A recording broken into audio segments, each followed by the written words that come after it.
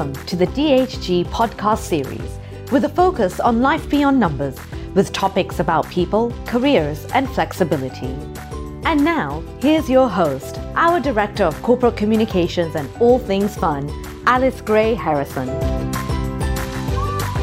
Hello, everyone, and welcome back to another episode of our DHG podcast series. I'm Alice Gray Harrison, your host, and I love this venue because we get to hear about the things that matter the most to us: flexibility, careers, and people. We're currently celebrating Women's History Month.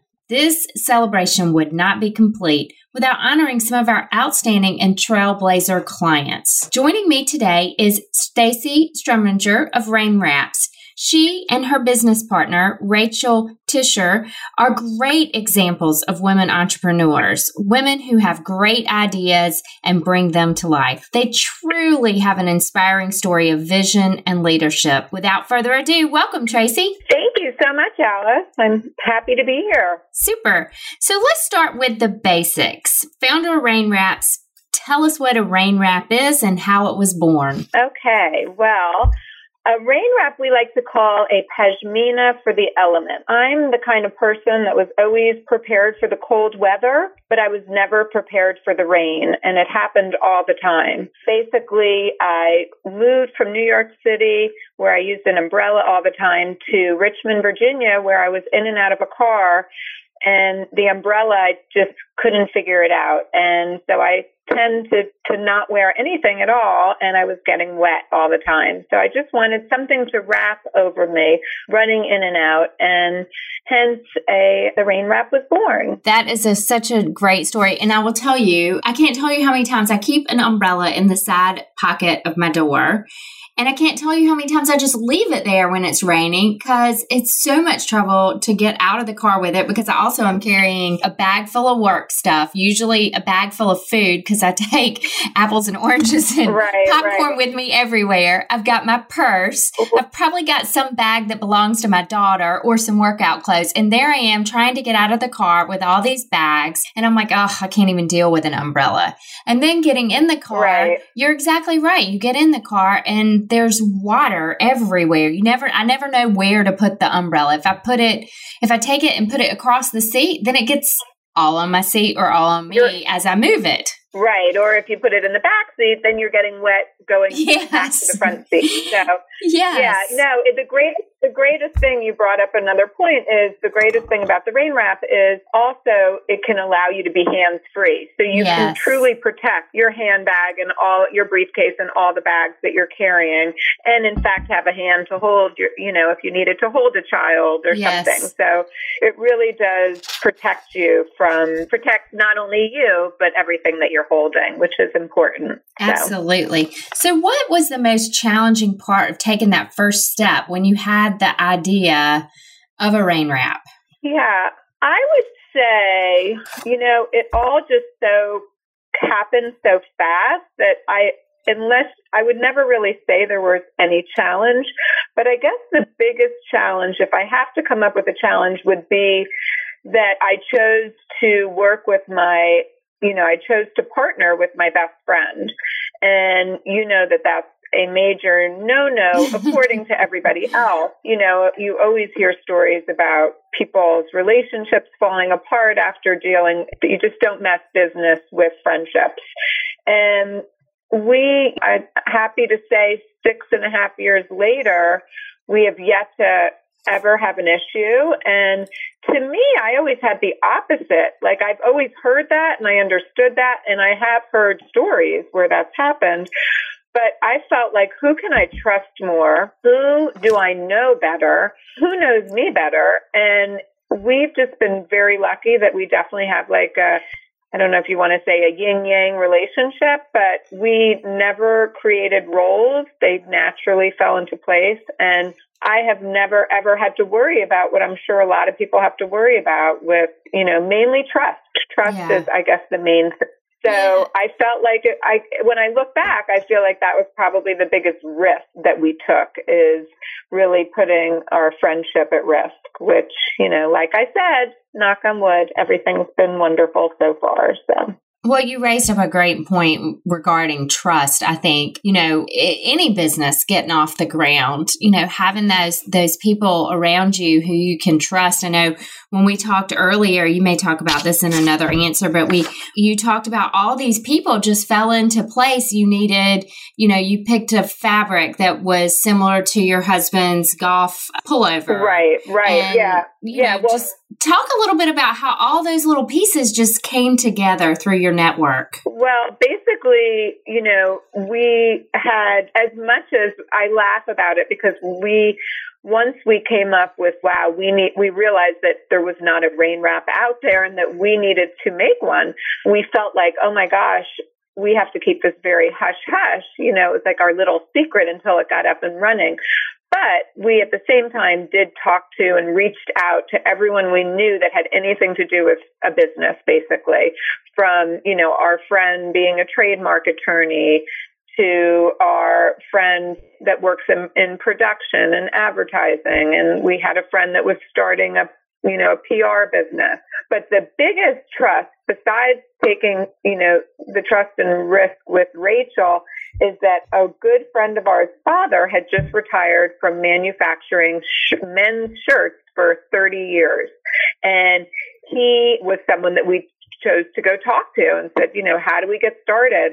And he introduced us to his broker overseas that he had a relationship with for 30 years. So we took the trust from our friend who we knew had a successful business and wouldn't steer us wrong with this gentleman that to this day, he's our main guy overseas, and we have the trust in him. We have never traveled.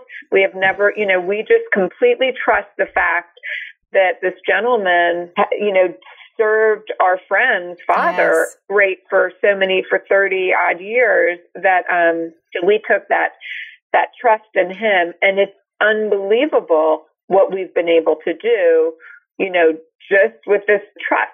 That's so awesome. Basically, like you were saying, how it all started is that, we said we knew I wanted my favorite pashmina in this certain fabric that my husband had on a golf jacket. And basically our friend's father said, well, I have the guy you send it to, and you just tell him you want this made in this fabric. So we sent it to him. All of a sudden, we got a sample back of exactly what we wanted, and we've tweaked it. It's evolved. The product has evolved since we started years ago, but it's truly amazing how simple the process was once we had the connection and the person and the trust. That's amazing. And I think one of the lessons learned there, and this is something that women, I don't know why, but women in the business world do tend to struggle a bit with, and that's networking, mainly because I think a lot of it happens, on the golf course or somewhere that women, aren't going to go. Right. And so networking is something at DHG that we have really been very deliberate in making opportunities for networking for our women and teaching women how to network. So I think it's interesting that you really used your network to help get this off the ground. So another barrier, or I guess not another barrier, but women, as they start a business, anybody who starts a business for that matter, often encounters some barriers. Are there any barriers you feel like that maybe you encountered as a female entrepreneur that maybe a male wouldn't have encountered? I do not think so. In fact, I kind of feel like the opposite. I feel like we had so many things to take advantage of as a woman-owned business. We had opportunities, we were members of the WeBank, which is the Women Entrepreneur, where they approach businesses that want to do business with minority companies. And, women, unfortunately, are still considered a minority in that world. We were able to, something that completely started our business off to a great start was we had applied to Spanx' Leg Up program. Mm-hmm. Sarah Blakely, the founder of Spanx, felt like Oprah gave her leg up, and she is very, very involved in helping women businesses and wanting to give them their leg up. So we had applied to that program in our first year of business, and we were fortunate enough to receive it. And what she did was, and it was because we were women, we wouldn't have had this opportunity. And that opened so many doors for us. And so generously, she puts you in her catalog. And it was so important in the start of our business. And again, that would never have been available if we weren't a women in business. So, that's a great example of women helping other women to get a leg up. So what advice might you have, male or female, for someone who might be getting started or have an idea that they would like to turn into a business? Well, I would say, if you have passion and you believe in your product and you feel like it really serves a need, then you just need to keep going forward. Nothing should stop you. No one should stop you. I knew, because I guess I was fortunate to create, I wasn't really looking to start a business. I really wanted a rain wrap. Mm-hmm. Like I said in the beginning, I was always prepared, but I was not prepared for the rain. And I have, curly hair that I like to blow out, and it was really messing up with me. So I needed a rain wrap. I needed something to protect me. And I feel like when you are so passionate and you believe in something so strongly, it's very easy to get that message across to other people. And, and the other thing is that don't be afraid that you have no knowledge in starting a business. I mean, we had no knowledge.